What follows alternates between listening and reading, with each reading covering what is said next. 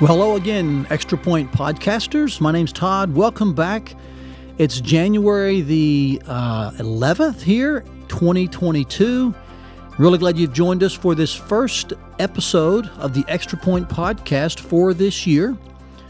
In case you're wondering, maybe you're new and you're wondering, what is the Extra Point podcast? It's a resource of First Family Church in which we look back at the text or topic that we preached about the previous week and bring some additional observations, some further insight into it. And I'm usually the host of our Extra Point podcast, as I'm the primary teacher and preacher at First Family. And so really glad you joined us today, and I'm excited about bringing some more insight and some more application into what we discussed last week. We took some time last week to wrap up a very short 2-week series on spiritual warfare. And actually, it was 2 weeks that we added to 2 weeks that we took in 2021, late 2021, as we wrapped up Ephesians. So actually, we were to combine the 2 weeks in late 21, these 2 weeks at the beginning of 22. We have spent about 4 weeks talking about spiritual warfare. And what I did Sunday was look mainly at the three arenas in which spiritual warfare occurs. And that's the world and the devil and the flesh, or as we more commonly say, the world, the flesh, and the devil. Those three are mentioned in Ephesians 2, verses 1 to 3, and I think personally they are referenced in a subtle way in James 3:15. I spent most of our time on the world and the flesh because the week before, Stan, our Next Gen director, spent some time talking mainly about our enemy, the devil.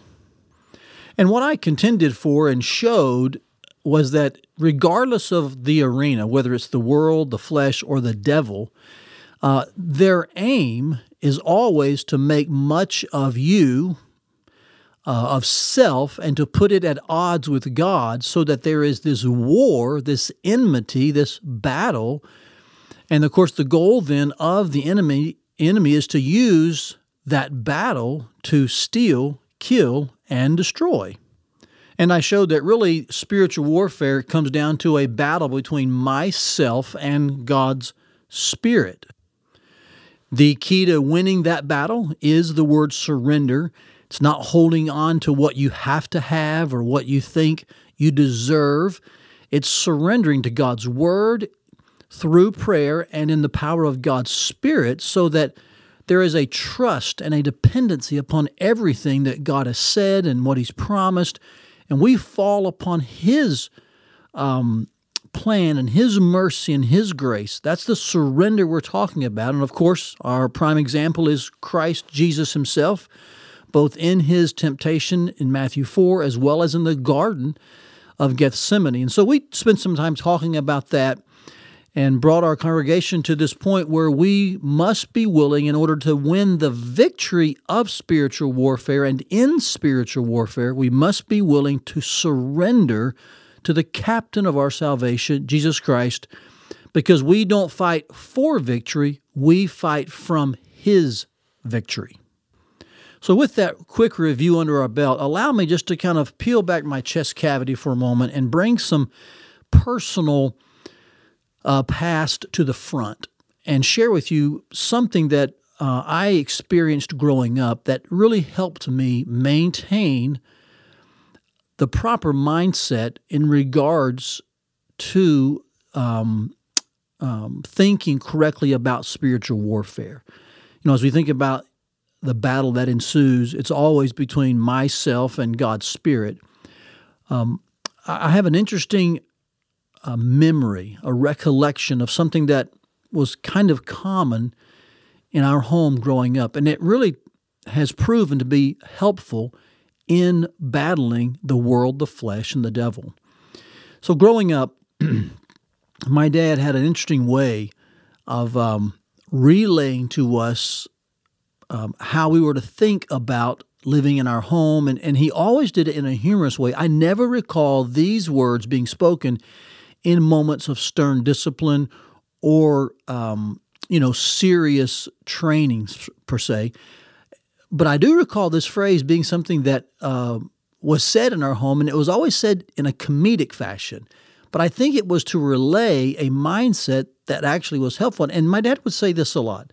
He would say, and he would either be speaking about our role as children in the home, or possibly just even spiritually about our role towards the Lord. But my dad would often say this phrase. He would say, well, you don't have any rights. And then he would chuckle. He'd laugh, or he would grin. And that phrase was something that would be used perhaps when we were kind of fighting for our way, or thinking that we should vote on something as a family, which never happened, of course, and I'd never recommend anyway. Or even if we were in spiritual discussions about, why doesn't God do this, or I wonder why I can't do this, this line would come up, usually humorously, well, you don't have any rights. Well, you can't just assume that you're going to get to do that because you don't have any rights to do that to begin with. And he would just say on a regular basis, you don't have any rights. Now, as an adult looking back, I know there was some hyperbole there, okay? And there was probably some ways that was used as a parent and even as a mentor later spiritually to help us think properly. Because, yes, there are certain rights that people have. I get that, and I think you get that. I think we understand what my dad was trying to say.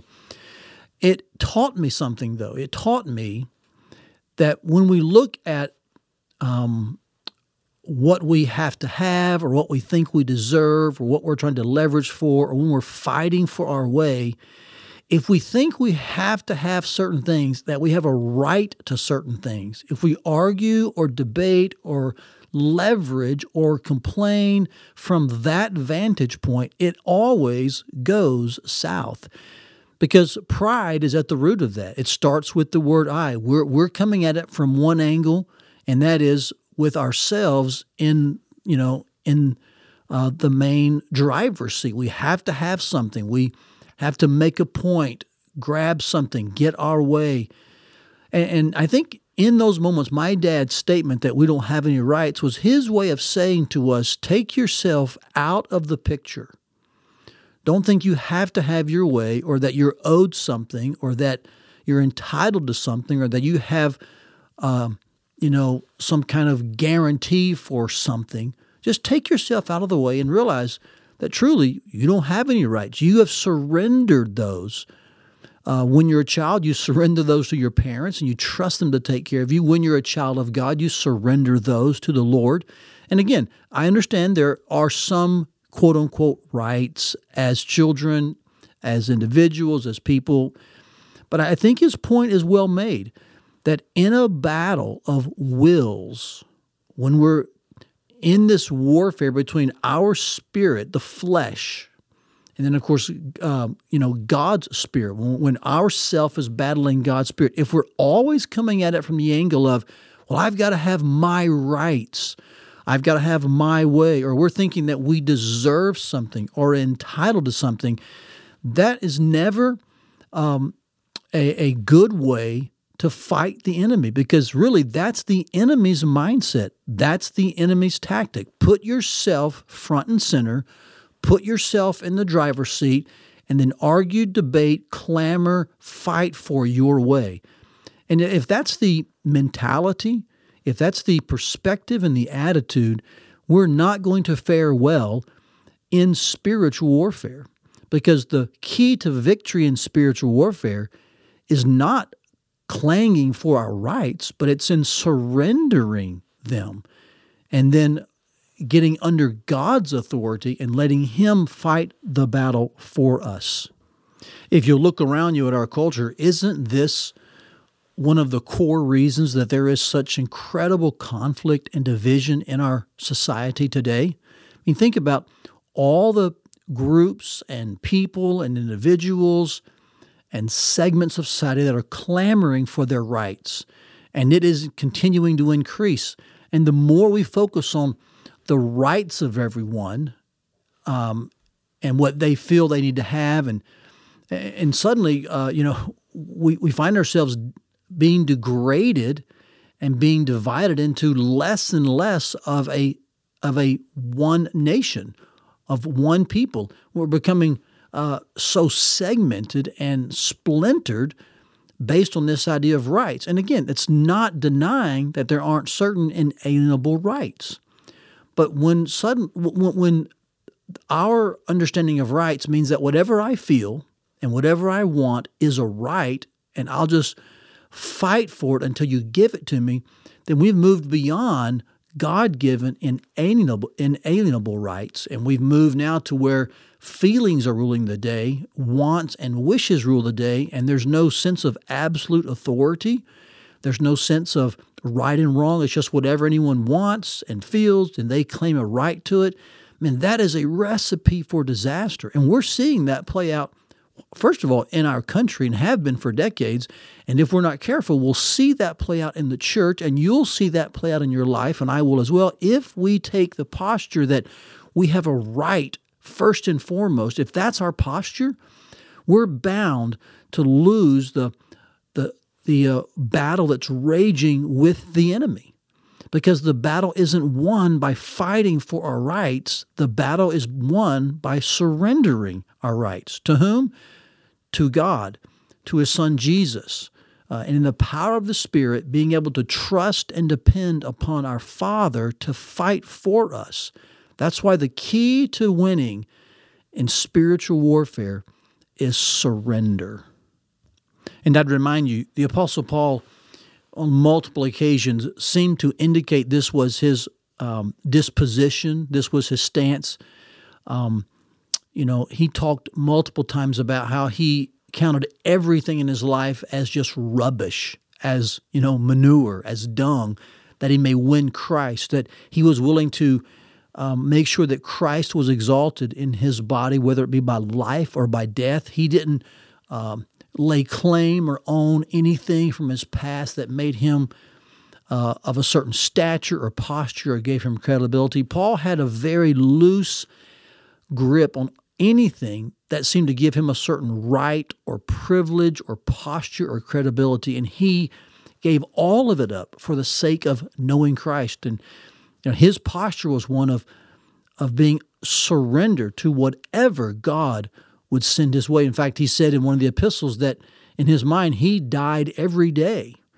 In other words, he was willing to let go of anything that he felt he deserved in order to make sure his life was on the altar, so to speak, of whatever God would want and whatever God would send. Paul was a living example of how to live as one with no rights. And yet, on at least two occasions, Paul exercised his, and I'll use this word again, he exercised his right as a citizen when he was on trial, of course, for his preaching. And he also exercised his right, we'll call it, when he was being questioned as an apostle. And yet, even in his right exercise of those privileges, he never used them in a way to fight for his own way or to try to manipulate or leverage a system or a person for his own gain. It was always for the furtherance of the gospel, the advancement of God's kingdom. It was to showcase and to maximize God's glory. That's why I think in Paul we have a really good example of someone who understood what it meant to have no rights and yet to live in such a way that there were certain rights, but they were only to be used to serve the Lord and others. And I think that was at the heartbeat of what my dad would say to me often with a grin on his face. And my mom would, verbally often not check in or say anything, but she was visually kind of in his corner, no doubt.